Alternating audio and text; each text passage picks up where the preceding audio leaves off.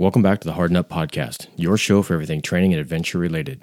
You can check out our training courses at optempotraining.com or on social media at optempotraining. This episode is proudly supported by Loa Boots. The OpTempo team has been using Loas for over 3 years for police patrol, SWAT operations, and military training.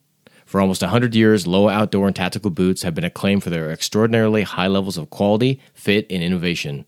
Boots such as their best-selling Zephyr GTX Mid from their Task Force collection has set the standard for lightweight tactical boots.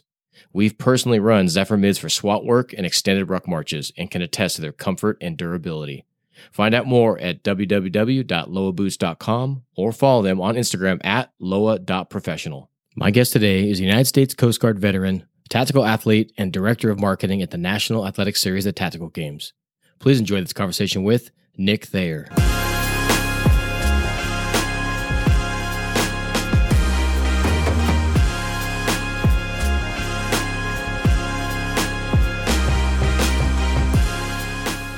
Nick Thayer, welcome to the show. Yeah, thanks, Matt. Thanks for having me on. Happy to be here. Yeah, man, I'm excited to get you here and hear all about the tactical games. My crew and I visited one. We'll talk a little bit more later about it, but we visited one in 21, had a great time, wanted to reach out to you and learn more because I thought it was a phenomenal event and just seeing what you guys are all about. So looking forward to hearing about the tactical games, but kind of how did you get involved and like what's your background and what drove you to this now point where you're at? Yeah, sure. So I had started a nonprofit that was focused on bringing awareness to veterans organizations, nonprofits that were kind of underserved, right? Everybody's heard about Wounded Warrior Project and a lot of the bigger names. So I was throwing monthly hero wads and trying to get gyms from all over the country to join in.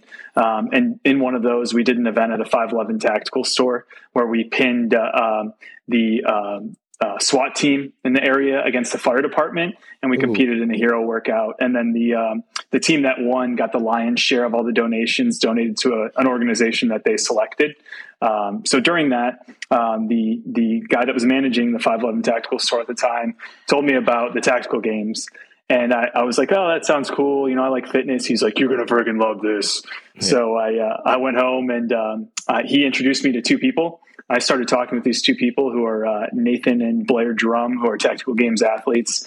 And I bought a pistol like 2 weeks later and a rifle a week after that. And I did my first tactical games 3 weeks after that. So I had maybe shot like I had weapons proficiency from my time on active duty, but nowhere near the level that I actually needed. I'd been a fitness coach, a CrossFit coach for about 5 years at that time. I was very active in the fitness industry, but shooting was not anything that I was doing at the time. So I went out there. I had a great time. I did a bunch of the physical challenges were great, and I freaking loved it. The shooting challenges were excellent. So it was a cool way to break into the sport. I just kind of dove in head first. Wow, that's cool, man. Buying your weapons right out of the gate and then just going to an event. I mean, that's pretty brave, man. That's cool. I like it, man. Yeah. I had no idea what I was shooting, and Jared tells the story because he came up to me my first event and we were talking, and of course I had no idea who Jared was. If you're outside of the sport, if you're not in three gun or shooting, you've probably never heard of Jared before. But he came up to me, he's like, "Hey man," talking to me a little bit, and he's like, "So how long you been shooting?" I was like, "Well, I bought this pistol about 2 weeks ago, so I'm out here having some fun." And he said he was scared shitless and turned around and walked away after that. Oh, so, yeah, man. Wow. Well, you had mentioned that you had some time on active duty, so in the Coast Guard. So, I actually haven't had a lot of Coast Guard guests on the show. I'm just curious to kind of like what your background was and how your time in the Coast Guard was for you. Yeah, so I was on active duty for 7 years. I did nerd stuff. I'm a self-admitted nerd. I worked on all I was a Tron or a squirrel, secret squirrel. I fixed radars, radios, navigation systems, weapon systems, anything that was electronic, I fixed on board the cutters. So during my 7-year career, I was all over the country. I went stationed in Jersey, California, Ohio, Michigan, Florida. I did deployments all over the place. So I had a lot of experience while I was on there. So I'm just curious with that kind of a background and now, working on those types of ships, you may not know the answer to these questions, but in the grand scheme of things, in the world kind of theater, where does the U.S. land in, radar technology, comms, all the stuff that's up and coming? I'm sure there's data sets that we don't even know about, systems that we don't know about as just line level shooters. But where do we stand in that? And is that just something that's kind of the same all over the world? So I won't get too deep into this, but I'll go deep enough. Good. So after I got out of the military, I was recruited to work for a defense contractor, and I did a lot of that stuff. And we have some very, very cool things that we do. And I say cool, some very, unique things that other countries aren't doing. And obviously we have ITAR restrictions and trade restrictions for countries. We share some of that information with our allies. But most of the companies that are creating these products aren't selling them to anybody. They're not selling them to Russia. They're not selling them to China. So we definitely, we have some pretty cool capabilities that we create in the country. Great. And that's kind of all kind of naval based. Is that realm? Oh no. So the defense contractor that I worked for it wasn't just surface Navy. Okay. It was submarines, airspace, space, you name it. We're doing it, and we're leading the way. Got it. Yeah. So what kind of drove that question was, I'm thinking for myself as just a former infantry guy and now SWAT guy, with technologies that we're seeing that we owned the night, we did this, we did that. Well, that's no longer really the case. We're seeing some kind of near peer, threats, things like that. So that's what kind of spawned that, where are we in that technology space? So we still kind of have some edge in that arena, it sounds like. Yeah. In the boots on the ground arena, for sure. I think the biggest area of concern that we have as a country is cybersecurity. And that's seen, we've seen the SolarWinds hack, and there's been a bunch of things recently that have come out about that. So cybersecurity is where we're lacking greatly. Is that tied into kind of what your realm of work is, or is there some kind of overlap there? Yeah, most definitely. Yeah. There's pieces of my work that are definitely influenced by cyber. Wow. Well, cool, man. That's a much different thing than the tactical game stuff that you're involved with now. So, I mean, man, what a different realm, right? Yeah. But there's nothing that I love talking about more than the tactical games. And I think that's how I landed my gig. And that's how I hope to stay. It's absolutely my favorite thing. It's what I really love to see is that it's getting people off the couch. And not just people, the important people in this country. And I'm not trying to invalidate or play down anybody else's importance, but our first responders, the military, and our veterans are extremely important humans to me, and extremely important to America. And we're getting new people that, maybe came off active duty and kind of lost their way. They're finding a new purpose in training for something that kind of aligns with what they did while they were on active duty. Or if they're a law enforcement officer and maybe they were a beat cop before and now they're, sitting behind a desk as a detective or something like that, it's giving them a renewed interest and getting them back and doing PT, eating a little bit better, maybe cutting down on their drinking, things like that, as a veteran, I know how bad that can impact people and how quickly you can go from that regimented style of living to something that's just completely off the rails. So it's really cool to see people starting to right the ship and get down that path towards a healthy existence where they're contributing and really helping one another out.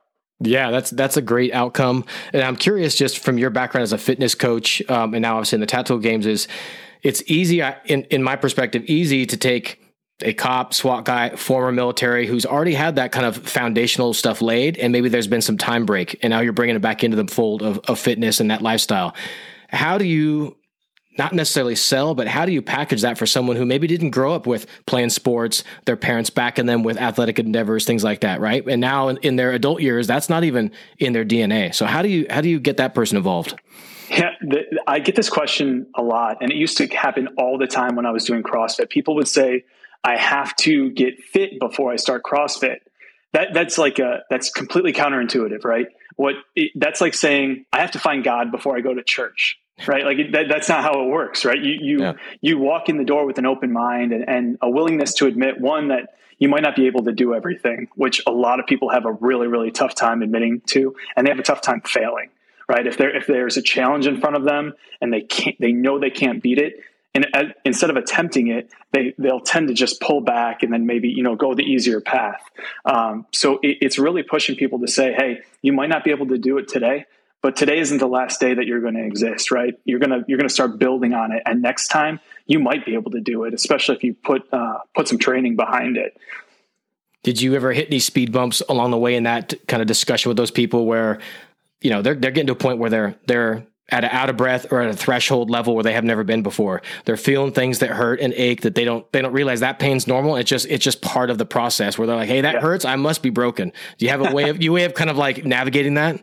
Yeah. So, the mind quits well before the body ever does. Right. So, our minds are a limiting factor. So a lot of people kick that pain threshold kicks in and they start to think, okay, now's the time where I got to slow down or stop, and letting people understand where that threshold is and then taking them just a little bit beyond it so that they can see that they're capable of more than what they thought they were when they started. It's really getting people past that mental cap that they put on themselves. Was there something in your guys' gym or your facility where you had some kind of a primer for people to kind of give them some upfront knowledge or information prior to going in and just like throwing them on a wad? Yeah, absolutely. Yeah. So we would go through, an in-doc period where they would go through 3 weeks of multiple classes per week, just learning the basics, understanding movement. And it was okay. And this is not talking bad about the gym or CrossFit in general. Sometimes we lack emphasis on proper muscle engagement and get focused on moving fast. Yeah. And that's one of the things that I've actually really loved about the tactical games is the movements are much more natural to everyday life, right? It's not very often that you're going to do 100 thrusters for time in everyday life. But it is very often, especially in my line of work, where I'm going to have to bend over, pick something up, and put it on the bed of a truck, right? Or things like that. And that's a lot of what we're replicating in the tactical games. Yeah, we saw that when we were down there in Phoenix. I expected a lot of CrossFit heavy events. I wasn't sure what to expect. I mean, obviously I'd seen some videos, things like that, but the stuff that we did see was very functional. Obviously had a touch of CrossFit element too, but I thought it was much more functional than some banging out stuff for time, 30 reps, 20, what I mean? Where you're looking for these high rep things. It was more functional and just getting through this kind of sequence with some shooting. I thought it was great. Yeah. And that's one of the biggest emphasis that started to be put on the tactical games in 2021 was about creating a movement, a group of movements that could be easily judged and easily repeated. So whether Matt's doing the movement, Nick's doing the movement, the judge will be able to look at that person and guarantee, yes, that was a rep, or yes, they dropped down on their chest touched the deck, they got up and they got over the bar, right? It's very easy and very judgeable. Very cool. Well, that kind of brings me into how did the tact games come to be? I mean, we had 3-gun for a long time. We've got a lot of shooting competitions out there. The speed stuff's not for everybody. Somebody can be like, well, I'm just, there's something there that maybe like a lot of cops, for instance, I know are not doing shooting competitions. Some do, but I'm curious how that kind of synergy came together and formed the tact games. Yeah. So this is a tactical games piece of trivia for a couple of years from now when you're, sitting back at the bar and they've got tactical games trivia on there. So when the tactical games first started, it was started by Tim Burke. And it was actually first called the Tactical Athlete Games, which is absolutely terrible. And I'm glad that one didn't stick around. Yeah. He was an ex-Delta guy, 7th group, and got out and kind of was looking for purpose in life and was into physical fitness, was doing contracting and wanted to find a way to get others to kind of train like he had been training when he was on active duty and increase weapons proficiency and keep people healthy. A couple of years ago, and this isn't to downplay what's happening in the world now, but veteran suicide awareness was a major topic that was on the tips of everybody's tongue, right? We were doing 22 push-up challenges and things like that. And Tim was really trying to find a way to help veterans and the guys on active duty kind of share knowledge between one another. And, it's almost like from unit to unit, when you have somebody transfer into a new unit, they come in with something that they maybe learned at their previous unit. And it's something that, your unit had never done before. It could be a PT standard, could be anything like that. So transfer of knowledge was a big thing for him as well. Got it. So how long has it been around? Overall? 2019 is when it started. Okay. Yeah, so fairly new, still kind of coming up, right? Correct. Yeah. So Jared Halbert, the current owner, he purchased the company at the beginning of last year. So I think we'll call it January of 2021. Got it. And I mean, just from an outsider's perspective, looking at the games, it looks like obviously there's a lot of logistics things that are going on. Did it take a while to kind of get that flow together and get all the pieces in place to make it an easily transferable event place to place? Oh, 100%. Yeah, it's trial and error. And we've got a couple, we'll say 10,000 use cases now over the past couple of years about what works and what doesn't work, how scoring is actually supposed to be, right? So it's very important to us that you're paying for a weekend of competition, that you're going to be held to the same standard as the person next to you, and that your scores are going to be reflective of that, right? So Jared's very much about you get points or time based on the work that you've performed. So at the end of the day, your score is reflective of the work that you did. Yeah. So from another outsider perspective is when you're going to sign up for the tactical games, you're looking at these divisions, and you can kind of probably walk us through the divisions. Some of the guys I went with had a difficult time choosing where they should, self-select to be competing at, because they think, hey, I'm an elite this, but maybe you're not an elite, CrossFit athlete, or you know what I mean? So they had a hard time. So can you kind of break down what those categories look like? Yeah, sure. And this is a good question. Last year, it was a little bit difficult, right? We had two classes, really. We had intermediate and we had elite, and that was it. And the weight difference between intermediate and elite was aggressive. So people, if they were uncomfortable with the fitness side of it, but maybe were proficient shooters, weren't necessarily making that jump in. We had an intermediate optics division last year as well, but the weight didn't change from the intermediate. All it did was add the ability to shoot red dots. So this year, we've gone into three divisions just for the individuals. So we have the intermediate division, which would be, you're just coming in, you're really just starting to work out, you're starting your fitness journey, or you're into it a little bit. Maybe you've been working out for about a year, and you can move some weight around, and you have pretty good body awareness. The tactical division, which is new this year. The tactical division is really for the guys that are on active duty or law enforcement officers that want to run their duty weapons. So we're allowing red dots in the tactical division. The weights are going to be higher than intermediate, but not quite to the level of elite, right? So for this, I would say if you've done a CrossFit workout, like one of the traditional girl wads, if you can finish that in the time frame that's like, okay, I'm not terrible, but I'm not an elite athlete, right? So kind of that typical, middle of the pack athlete. For the elite division, when you collect the box that says I'm an elite athlete, we're going to challenge you and you're going to get pushed, right? It's like, It's no bullshit. It is, you show up and whatever challenge is in front of you, you're either going to do it or you're not going to be able to do it. And some people have a tough time with that. They come in with egos. They come in having been told that they were special for a long time. And I'm not just talking about the soft guys. I'm talking about a lot of people that come in from, whether it's an elite military unit or obstacle course racing pros, any other professional athlete that comes in, they think that, hey, I can do this. And then they get a 250 pound sandbag slammed in their face. And then all of a sudden it's like, oh shit, this is real. Yeah. I've got to pick up 400 pounds on a farmer's carry. It's stuff like that. We challenge people, but that's not to say it's all heavy stuff either. Right. At nationals last year, they did a 12-mile ruck to start out the first day of competition. Awesome. So it's a good test of skills all the way around. And that's for every one of the divisions, intermediate, tactical, and elite. You're going to get all of your skills tested, and we don't allow for specialists. So there's a lot of opportunity for people to grow in this. Okay. So three categories. So there's not really your typical beginner category or entry level. It's just, you got to jump right into intermediate.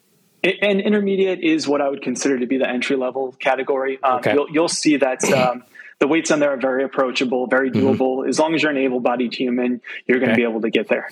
Okay. And does that mirror on both sides, the men and the women's? It does. Yep, absolutely. Yeah. Okay. And is there any kind of event where you got five guys from a firehouse or a police station, they want to go out and do it? Is there a team style, anything like that? So we do actually, this year we have the team division at every event too. So the team division you can have a same-sex team, you can have an all-female team, you can have an all-male team, or you can have a co-ed team. And you pick your partner and you go in and you compete against other teams. One of the weights will always be the intermediate male weight, and the other weight will always be the intermediate female weight. So if you did say, Matt and I were going out to compete, and Matt's way more fit than I am, and I think I can handle the women's barbell, him and I can go out and get after that together. Got it. And is that a size from like a two-man team or two-person team all the way up to what size? It is only for two people. Oh, got you. Okay. Two-person team. Got it. And then we have masters divisions as well. So for the masters divisions, it's 40 to 50 and then 50. Yeah, there you go. 50 plus. Yeah. I know all about the masters. Yeah. And those guys were no slackers, by the way. They were getting after it, man. Our 50 plus division might be the most competitive division of all of them. It is, you go into any event and you're never quite sure who's going to win. There's a couple guys that kind of hang out at the top, but other than that, it's always a crapshoot, which is pretty cool to see.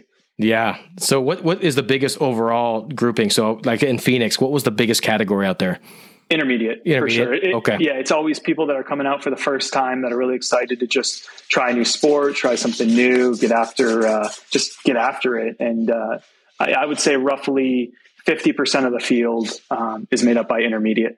Got it. Yeah, we did definitely had a lot of heats out there.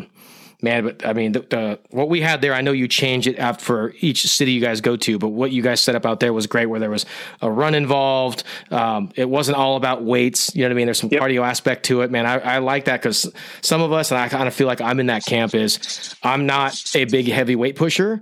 I'm not a distance runner, but I'm somewhere I can do both a little bit, right? Yep.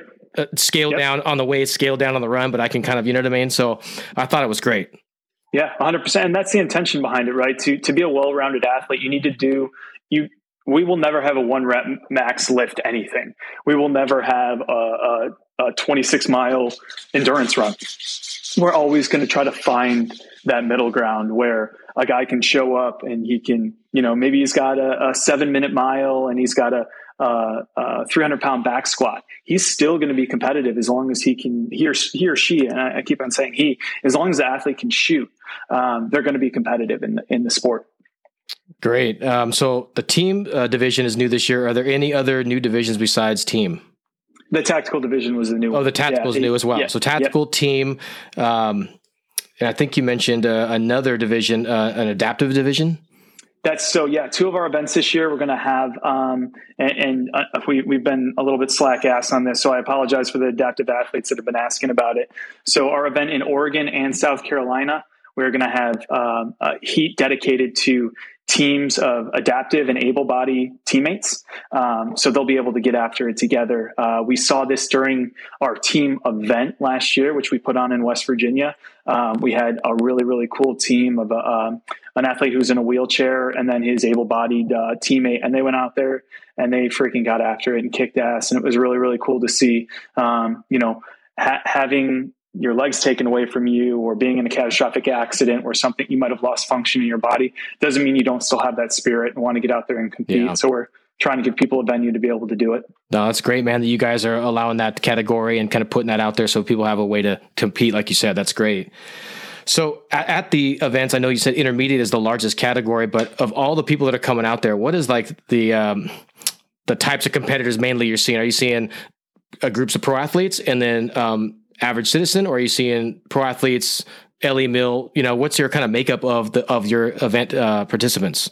It is so well rounded. It's actually pretty cool. It's great from a marketing perspective for me, right? It's great to say like our sport is super inclusive, but that's no bullshit. Our sport is actually super inclusive, and it's totally contrary to what the stereotypical gun nut, right wing, Trump flag waving. It is so opposite of that. We have so many different people that are coming out, people of color, people from the LGBTQ community, people that, voted for Biden, people that have voted blue for the past 50 years of their lives, and literally 50 years because they're 68 years old, right? Yeah. We've got the full gamut of people coming out there, and the community is incredible. And there's, those conversations don't come up. That's not something that people are talking about. It is people that are just out there to have a good time, to shoot. The camaraderie is absolutely amazing. I'm saying this, so I hope it never changes. I've never had to lock my car. I've never had to hide my wallet. I've never had to worry about any of those things. The community is absolutely a great place. And, I could tell you hundreds of stories about times that I've seen the community kind of rally together and really get stuff done, or that I've been personally helped by another member of that community. Yeah, I would easily agree with that. When we were out there, I've done my share of SWAT competitions, SWAT shooting competitions, things like that. And those events definitely are everyone's measuring each other up. It's a different, climate there. We got to the TAC games, man. It was very mellow. I wasn't sure what to expect. And there was a whole mix of people, but everyone was really friendly. And the story that sticks out for me is at one point, I want to say it was on day 2. I had a failure on one of my weapon systems. And I'm like, my rifle's going down. My heat's coming up. I'm trying not to figure it out, jockey around. Hey guys, but my buddies are going at the exact same time in another division. And so we're trying to figure it out. The gal who's basically in front of me, the elite women were going in front of me, I believe. She's like, hey, just go ahead and borrow my rifle. So I pulled my mags out of my belt, had my own ammo. She told me about her. She had a variable optic on her rifle. She was here, this is that. I kind of set it up, and that was great. I was like, look at this gal. She just loaned me a rifle for the heat to make sure I could stay in it. And I thought that was phenomenal. I was really impressed by that. Yeah. So just a quick one from me. So I traveled quite a bit to go to these events. Before I was working for the Tactical Games, I was competing constantly. From the first time, I think, from the first event to the time I worked for the company over that, call it a 2-year span, I think I maybe didn't compete in 3 or 4 events. I was literally flying all over the country, just having fun. I wasn't placing super well, but I was just out there learning and trying to get better at shooting. That was really, I wouldn't go to the range. I would go to a Tactical Games event to shoot and practice. Oh, man. So I had flown to an event in North Carolina, and I left work Friday afternoon at 5:00, got on a plane, landed at like midnight in North Carolina, and somebody had stolen my bag off the conveyor belt. So I had my gear, I had my kit, but I didn't have any clothes. So I showed up to the range the next day, and Jared at the time, who didn't own the company yet, was working. And I was checking in, and I had Vans on, and I knew we had a 7-mile run that was coming up as part of that workout, and running that in Vans probably would have ruined me for the rest of my life. Yeah. So I told Jared about what had happened. He literally took the shoes off of his feet and gave them to me so that I could compete in them that weekend. That's just one of, I'm telling you, hundreds of stories like that. And I'm sure most athletes that you've talked to in the field will tell a similar story to that. No, that's great, man. So from the time that, Jared acquired the games and where you guys have come now, has the why at all changed for you guys? Kind of like the overall mission? Are you guys expanding that mission to kind of like, incorporate other things? Yeah, I would say so. I think the why very early on was really focused on the military community. Like I said, Tim was a 7th group guy. Tim was a hardcore Ranger. Tim wanted that for the rest of his life, and still lives that ethos. He's a great dude. I'm not taking anything away from Tim. I think that, we still obviously care about the cross training, about getting people proficient with their weapons, about making sure that people are living a healthy lifestyle, making sure that athletes are training. But it's also about familiarizing the rest of the country with the Second Amendment, really getting people to understand that, like, hey, these rifles are not just for military members. These rifle, the AR-15, the scary black rifle is not just something that, that somebody that is kicking down doors needs to have. It's a tool. It's a tool that's useful and that can be trained and that you can become proficient in. And who knows when you might need to use that one day. So it's definitely the support of the Second Amendment is definitely part of our ethos. Great. I know that a lot of people went out that were not gun owners before. In 2020, obviously, it just increased drastically. Did you see any kind of change in participation in the Tactical Games at 2020 and beyond? Yeah, so definitely 2020 was a tough year for everybody, right? First of all, everybody started hating cops. And I'm not saying that in anything against any of the movements that were taking place, right? But people started hating cops. It was just came out of the blue one night. And then, we were shutting down outdoor venues. We were shutting down everything. People had to stay in their homes. We had 2 events that year that we had to cancel. One of them was in California. The other one was in New Mexico. The scarcity of ammo really, really screwed us for a while, right? It was impossible to find ammo. So we did everything that we could. company went out and did a bulk buy of ammo and acquired enough ammo so that every competitor would actually be able to show up and have something to shoot. And we didn't price gouge. It wasn't like, Awesome. you went online and you were paying $1 a round for 5.56 and 70 cents a round for 9mm. We were charging just a little bit over what we were paying just to make sure the transportation costs were covered. Sure. And like you said, I think the statistic was there were 3 million new gun owners during 2020. And we see a lot of that reflected in the people that are coming out and shooting still to this day. They bought that rifle because they were, fear buying or for whatever reason. And it was just kind of sitting on their shelves. And now they realize, hey, there's a sport that I can go and do. I can stay fit. I can be healthy. I can be in a good community, and I get to go and learn how to be proficient with this thing that I have that I bought that, I spent a couple grand on that's just sitting on the shelf.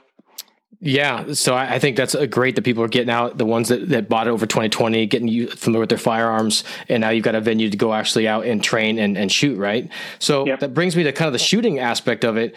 If someone has not been to a tactical games that has not been to any kind of shooting competition or has not competed in that, how would you differentiate what tactical games doing on the firearm side versus, an IPSC competition or a 3-gun or something like that?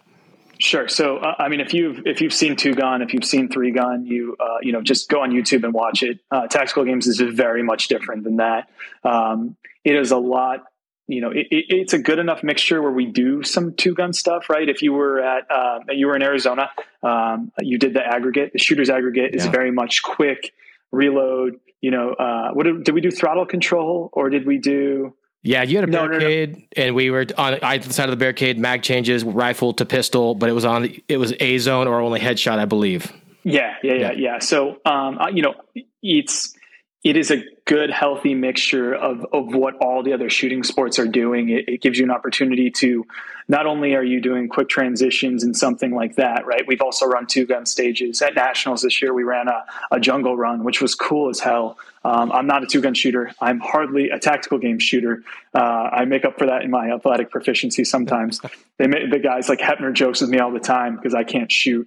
And I'm like, hey, bud, you don't have a job besides being fit. So I've got other things to worry about during the day. And he's got me dry firing every single day. And so we have a good mixture, I think. It's learning different shooting positions, learning how to shoot behind barricades, learning how to shoot behind a tank trap, learning how to shoot in prone, kneeling, standing, in weapons manipulation. And the good news is that we're being safe when we're doing it. Some people think our clearing procedures are maybe a little bit over the top. But what we know is it guarantees that you're going to have a cleared weapon when you turn away, before you ever turn away from that firing line. So your last round is going to go down the line and you are going to send the slide forward or send your bolt forward, and the trigger is going to be pulled with the weapon facing the berm. That way, when you go to sling your rifle or holster your pistol, you know for sure it's clear and your judge validated that. Right. So it's cool that it's much different, because I saw a lot of different shooting positions, things like that. And I think my buddies who went down with me can, say the same, is they were shooting positions that they have had little exposure in. We do obviously, barricade shooting and unconventional shooting in tactical training, but some of the obstacles you guys had there even kind of tweaked that and pushed that a little bit. So I thought that was one very challenging aspect. The next was, how do you guys develop or choose what your target zones are going to be? For instance, we saw stuff like an 8.5 by 11 piece of paper with an oblique rectangle through the paper, or the paper was turned to make it oblique, right? Right. So who comes up with those? I don't want to say it's ad hoc, but a lot of it comes down to the range. We go in with an idea of what we're going to do, but little variables like that, we adjust from venue to venue and from stage to stage. So, some ranges we have the opportunity to push the targets out to 300 yards, right? Utah is a great example of that. Whenever we go out to Utah, we really try to stretch that out. I think the furthest shot we've ever taken there was 425. Wow. Which is really stretching the end of what 5.56 or, what an AR-15 is really effectively capable at. Jared will tell you different, but I disagree. And that's just because I can't hit shit from that far. So, it's a good mixture, and it plays to the range, right? We might go there and think we're going to use a 4x4 box at 75 yards. And, we go there and we test it out and it doesn't quite work, or, the hits were at 60% when we really wanted them to be somewhere in that 80 to 90% for that specific battle. So we really try to play with it and make sure that the physical portion aligns with the shooting portion. So what that means is we don't ever want somebody to be able to just shoot their way to winning a competition, or for somebody to be able to be to outdo everybody on the physical portion and to be able to win. So it's really got to be a good mixture of both. So that brings me to a question that came up for me when I was at the games. Is I'm seeing guys in there, I'm watching them, and no judgment, but I can see that the person's they're not a armed professional. Sure. They're clearly as a professional athlete. So how do those guys get to the point where they can be competitive? They must have to, spool themselves up on shooting, right? 100%. Yeah. We've had, and we continue to have guys come out that are professional athletes, legitimate professional athletes that get paid to do what they do. And they're fantastic at what they do. But they have to adapt to our sport, and the shooting is the biggest adaptation that needs to take place. It is, we just talked about it on our podcast. Actually, recently we talked about PEDs. There's no pill that you can take or shot that you can take that's going to teach you how to shoot. That comes with time. That comes with practice. That comes with, you should see my goofy ass just sitting in my garage, dry firing in between reps when I'm working out. My girlfriend will walk in the kitchen and I'm sitting here dry firing reps. It's just, I've gotten a lot of looks from dry firing in my house. I'll say that, but that's the only way that I know that I can get better at shooting. And I've seen that actually materialize when I do go to the range. Yeah, you've got to put the work in. There's no way around it to get better at 100%. shooting. 100%. I agree. So that leads me obviously to my next question, which is how does the average person or even the intermediate TAC division, how do they best prepare? They've never been to a TAC games. How would you suggest, hey, here's how to prepare. Here's what, maybe some kit to look at, things like that? Sure. Spectating is a good one coming out. We've got a YouTube channel for a reason. It's to familiarize people with what we do. And we do a lot on there to kind of show you, here's what a full battle will look like. Here's some sizzle reels and here's the cool guy shit, but here's also what a full battle would look like. Here's gear check. Here's, what the check-in procedures are. Here's what weapons clearing procedures are. So we've got a lot of information on YouTube. That's to kind of familiarize yourself, to get yourself mentally aware of what's going on. Other than that, man, Instagram's a great opportunity too. We've got a lot of athletes that are out there doing really good content. Our training app. So we actually have a training app with some of the best coaches that I know that exist out there that are writing programming. Zach Forrest, he heads up our training program. He was a SEAL. He got out of the SEALs. He's worked for CrossFit HQ for, I want to say like 10 years. So another guy that we've got around is Greg Everett. Greg Everett is really like one of the fathers of Olympic weightlifting in the United States. He writes programming for our training app. He's got some amazing stuff out there about how to get stronger. Kempson, I've run against Kempson. I can't tell you how many times. This guy with a 60-pound rucksack's running like 6-minute miles, and not just one, like 6 of them. Wow. He's writing programming out there as well. So Very a lot of cool. opportunities. So I did see when I signed up for the games, the emails that we would get leading up to it saying, hey, check in here. Here's some equipment considerations, some other things. I thought that was a great way to onboard people into the sport. And from a training company perspective, and we've done a few events, nothing to the scale you guys have, but seeing it from that perspective, it made me think it was a very organized, very easy to, I'd say, approach it. Yeah, 100%. One of the biggest problems that I won't call it a problem. One of the things that we see most often is guys coming in and gals coming in and buying way too much shit. Mm-hmm. They go online and they just want to just buy every single thing that they can find. And then they end up spending a couple $1,000s on stuff that they absolutely do not need. Right. Right.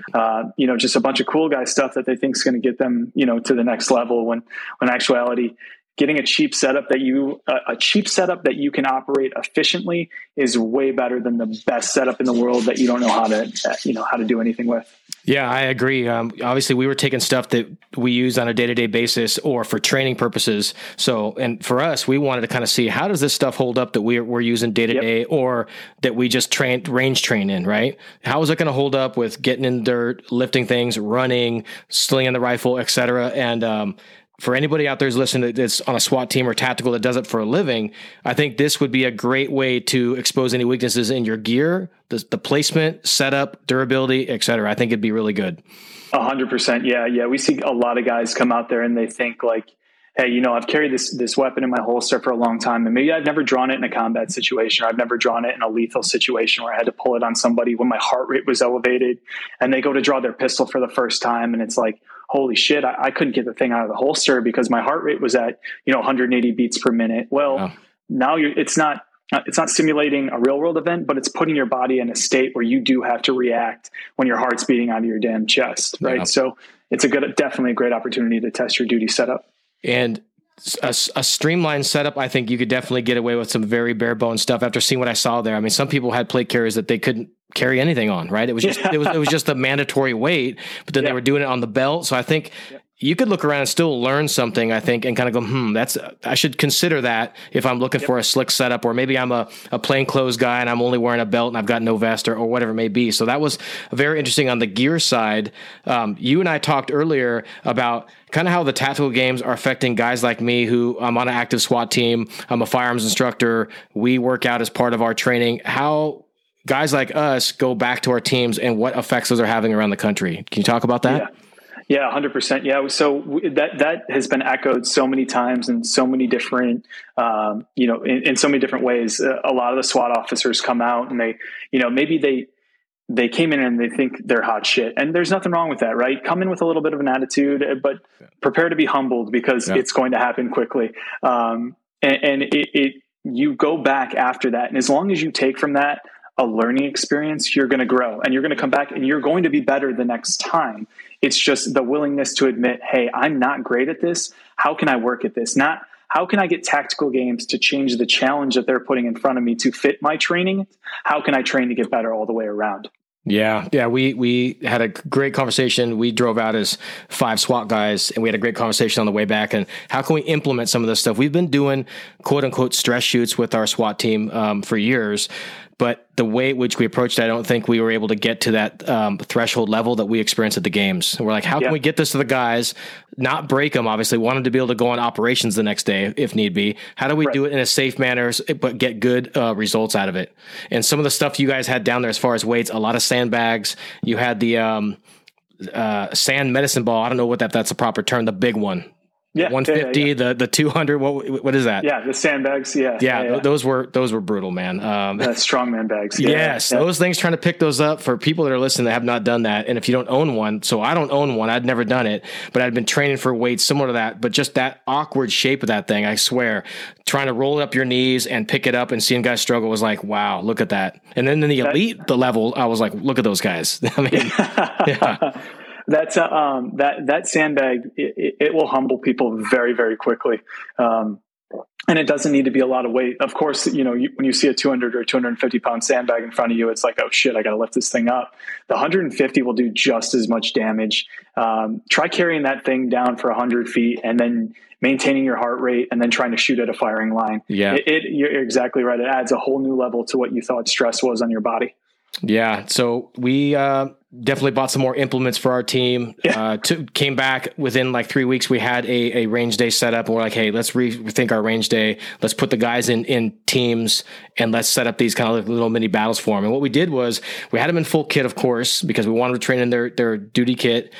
They're getting off our TRV, our armored vehicle, and they're going out, doing some sandbag work, doing some shoots, and then having to get it back into the vehicle as if they were leaving the site, right? Yep, we just kind of took what we had and what would maybe more operationally applicable for us, and then added some tactical games, kind of like flavor, and the guys really liked it.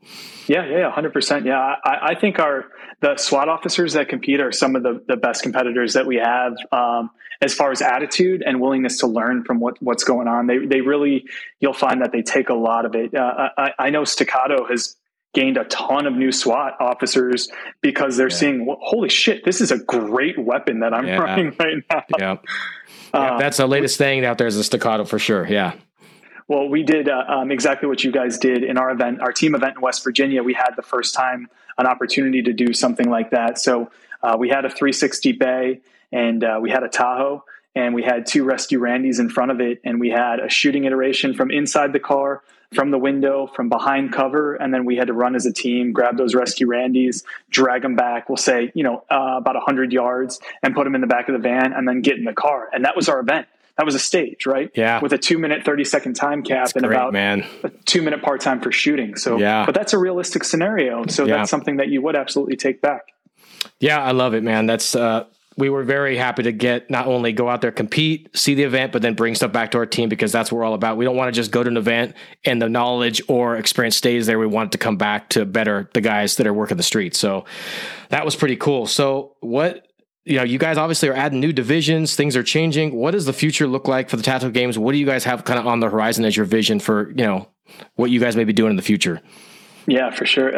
Growth. It's always growth, right? We want to continue to increase our reach, and that reach is not just social media reach, but also reach with local entities as far as government goes, and really familiarize people with the Second Amendment and get people understanding that we talked about this earlier that guns are for everybody. That it's not a scary black rifle. It's not something that needs to be feared. It's something that needs to be respected for sure. But it's also something that can be added into a sport and had fun with.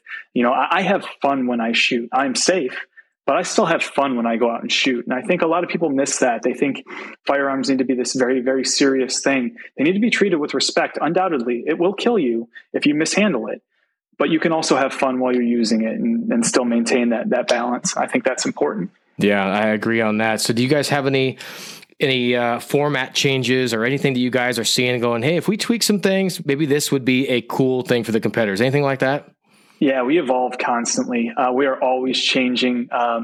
We were watching the Rogue Fitness Challenge last year because it was in Austin, and there were some ideas that we gained from there. We go to obstacle course races and pull ideas from there. We would be stupid to think that other people aren't doing things better than we are. So we're always looking around and trying to gauge and learn and grow from others. And we take opinions from the field. We've got guys that come from Fittest Ranger. We've got guys that are competing in SWAT Roundup. We've got guys that are all over the place and gals too. And everybody kind of provides us some feedback. And it's not lost on us. It might not be implemented right away or in the next event or maybe even this year, but you might see it trickle in as things, as we start to grow and we can implement different things like that. Great. So it sounds like you guys are keeping people that maybe have been coming for the last 2 years. Instead of them being stale and seeing the same thing, they're going to start seeing different events or different venues or, format, changes. 100%. Yeah. Last year was really about standardizing the sport and making sure that it was constantly executable, that you could get out of there at a decent time on Sunday night when you were done, that we could get, 200 people through an event without running until 9:30 at night, or, you're seeing spark fly off of any of a metal target as you're shooting at it. So, that's really what the focus was last year. We've got that down. Now we can start to play with it and adapt with it. If you try to make too many wholesale changes at one time, it's just going to be damn chaos. And so we slowly implement change as it comes about. Great. I'm looking forward to it. I'm hoping to do 2 events myself this year. I'm hoping to do Utah and Oregon. I got a couple guys from work to go up to Oregon with me, so we're looking forward to that. Cool. You better get signed up for Utah soon. It's selling out. I think got like 30 slots left. Okay. All right. Got it. So looking for the future. I mean, you guys are making changes. You guys are adapting. I think it's great. Is there any events you guys have coming up in the next, say, quarter that are on the radar for people, or anything different, special that's coming up that people can look into? We're going to be doing a pretty cool event at Brownells this year. That's at the end of 2022. So watch out for more information at that. Brownells has a really, really badass range and a pretty cool retail facility. I mean, they sell absolutely everything. So we've got a pretty cool one going on there. We are doing the larger team event again in West Virginia. The team event was a fan favorite last year. So if you're looking to make your first entry into the tactical games, a team dynamic is a really great way to enter into it because you're not by yourself on the firing line. Yeah. So maybe you've got your buddy that knows a little bit more about shooting. The sniper challenges are another big one. So we've got 4 sniper challenges happening this year. Where if you haven't looked into those. We're doing one in Ohio, South Carolina, I think Alabama, and Montana. I'm good. If I got those wrong, Jeremy's going to yell at me, but those are pretty close. So what makes those different? What makes the team event? I know you've got a team category, the 2-man, but what makes the team event so different? Is it just teams? That's it? No solo? Just teams. Really? Teams. So you see guys that would typically come out and compete like, in the elite division or gals in the elite division that now maybe are creating a co-ed team and they're going out there and they're just powerhouses. So last year, Jared and I competed together. We were both like 3 weeks post-COVID. But we had a great time. It was a really, really cool event. It's a cool dynamic. Okay. And that leads me to Sniper Challenge. How does that look compared to the typical TAC games? Yeah. So the Sniper Challenges, obviously we're pushing that shooting distance out way further than what you would experience in a tactical games event. The physical side of it is not nearly as grueling in the sense of high end weight, but there's a lot of movement. You're going to be moving for the entire weekend. We'll say an average weekend might have 16 different stages instead of the 6 to 8 that you would see in the tactical games event. So a lot more of a lot less, if that makes sense. Okay. So taking from what I know from the standard tactical games, guys are bringing one rifle on that. So I'm assuming everything is geared towards a optic driven long range precision gun. Correct. Yeah. You're also going to have to carry a sidearm though too. So it is a pistol as well. And then there's different categories for the different rifles. So we've got bolt, gas, and there's restrictions as far as calibers too.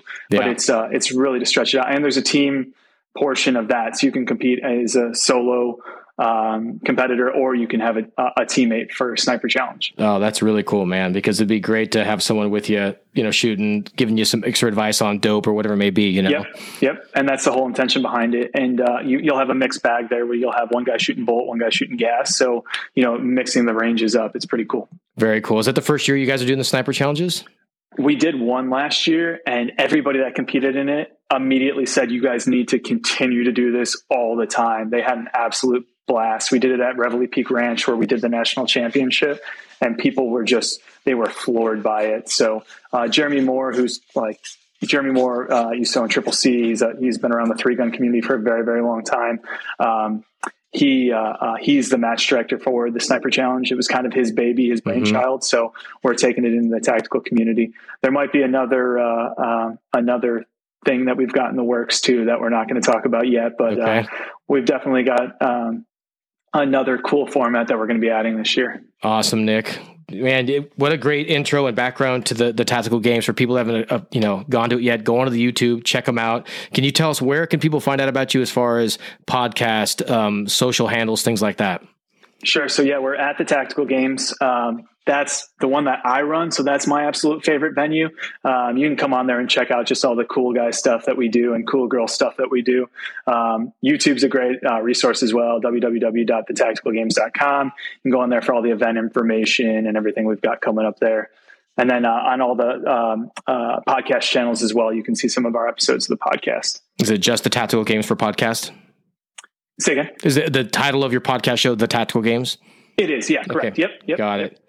Great. So, hey, everyone, we'll put all that in the show notes. Everywhere you can find these guys, find out what they're doing, get into events before they sell out like Utah sounds like it's going to be. So very excited to see you again in an event, Nick. Thank you for your time. You guys are doing something good, and I'm glad that this is continue on. So thank you. Thanks, Matt. We'll talk to you guys soon.